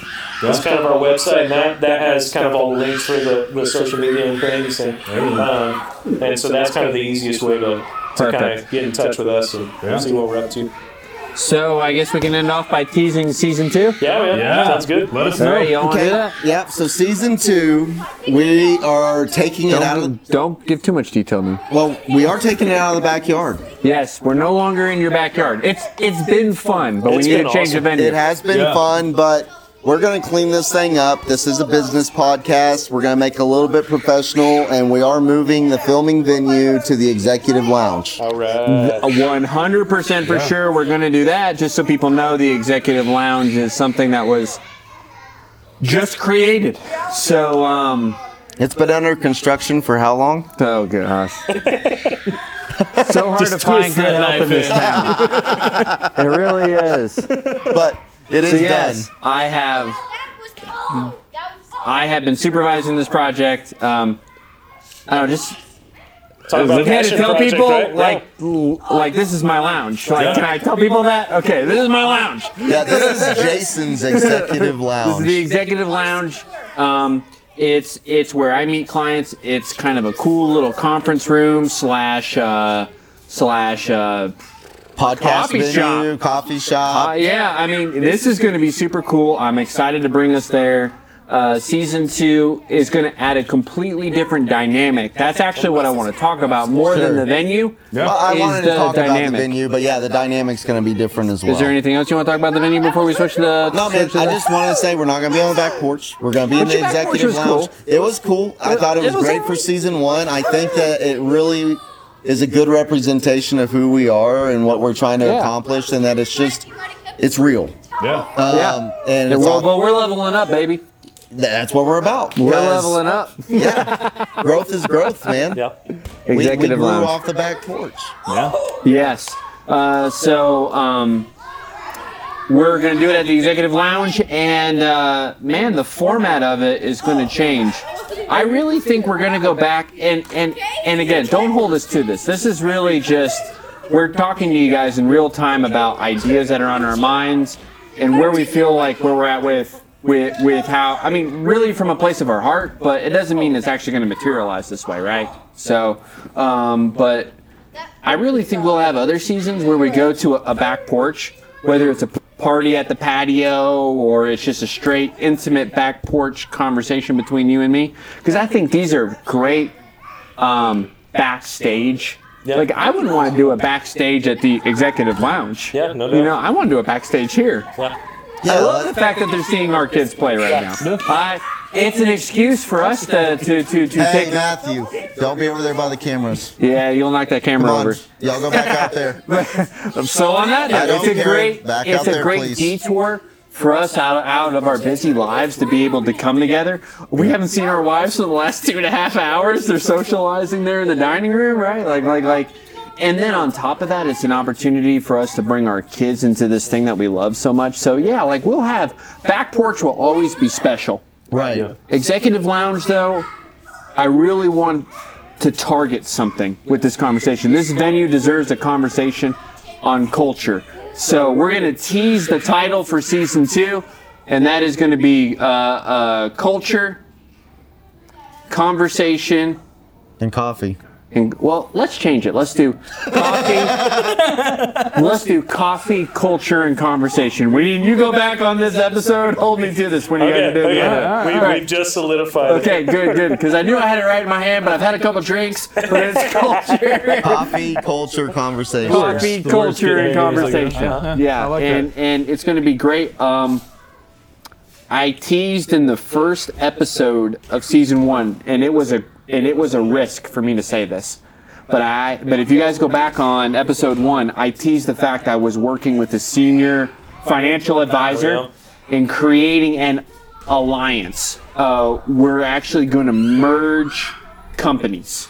And we don't know the extent of what that looks like, but we're more on board now than what we were when we started. When we started, we were just feeling each other out. Now we're actually merging. And this will be a timely conversation as we start season 2. He and I are and this is going to be really complicated, but we're actually going to be building this out. And for the first time ever, it's going to exceed just being one financial advisor's business and another financial advisor's business. This is going to be an alliance that we're going to bring junior partners into that we're going to mentor. We're going to build out an office staff. So culture for us is timely.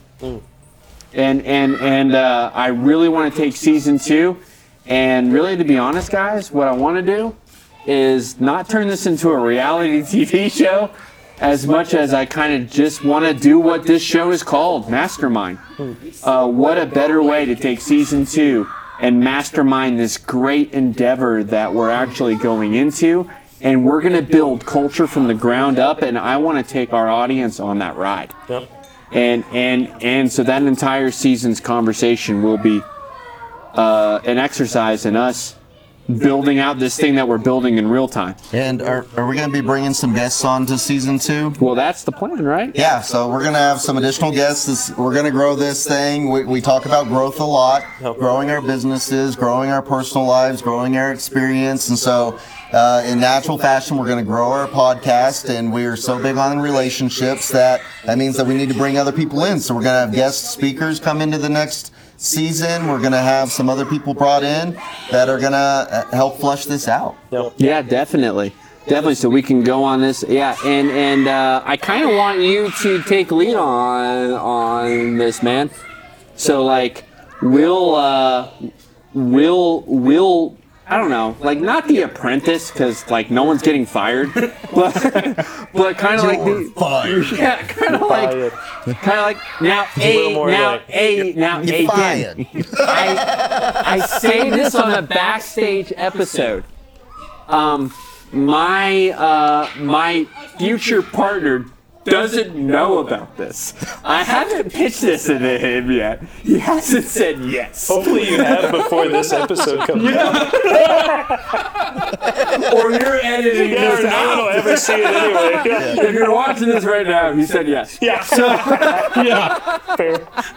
Or we're not valuing relationships. But man, if he must have went to Jared's.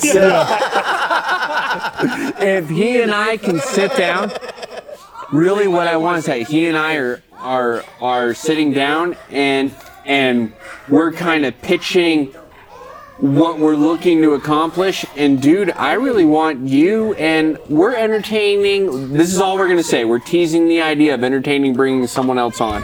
Yep. And I want you two to take the lead on curating us through this experience, because what's going to happen is you're going to have 2 people from the financial service sector that's looking to embark on this endeavor, and then you have people from other fields that are speaking into ours, helping design culture.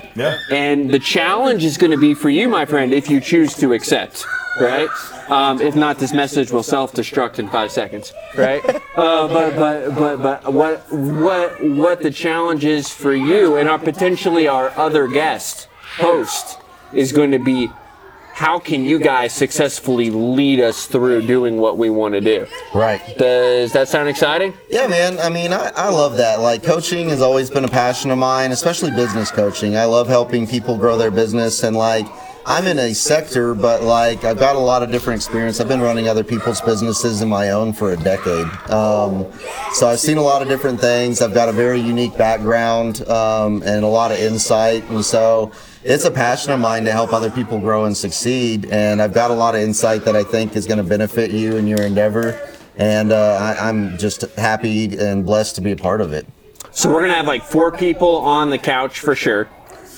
Me, hopefully my friend, and then Chris, and hopefully our co-host. But we could have up to 5 to 6 people during these conversations. Yeah, and I've met with several business owners in recent weeks that I've connected with that are in completely different sectors than anything we've talked about, in different industries, that are super excited to come on and be a part of the conversation. So I'm just excited to see how you guys are going to break down the different components of culture and who you're going to bring in on the couch to break down and talk about each one of these topics. Absolutely. Going to be exciting. And we're going to truly do what this podcast is named. It's Midland coming together to mastermind, baby. Yeah, absolutely. So, just business owners coming together to get better together. Yeah.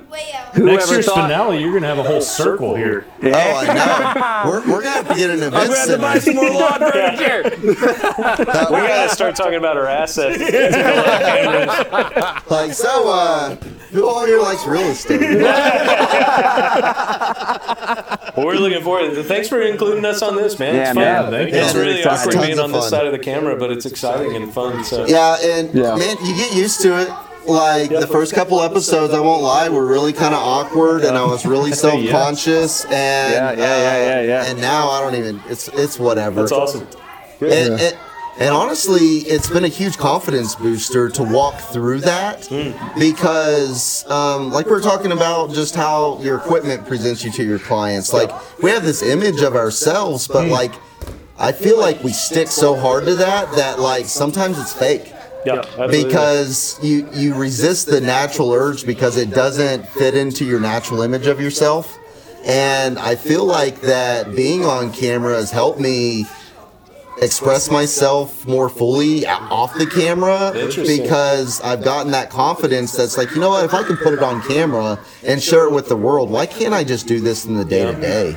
Yeah. And for me, it's been a huge confidence booster. That's awesome. Yeah, man. That's cool. That's cool. Well, you guys have helped us make Midland exciting. Mastermind Midland. We're going to continue to make Midland an exciting place for entrepreneurs for seasons to come. I think this is a great place for us to wrap up. Matter of fact, I think us dads should challenge these kids to a game of volleyball and see what happens. Spike it in their face. Yeah. With that being said, thank you guys so much Thanks for being for a part of watching. season 1. Exciting wrap up. Thanks. Big shout out to Filmhunter Media. Yes. And God bless, and we'll see you for season 2. That's a wrap. All right, And that's a wrap. party. That's it.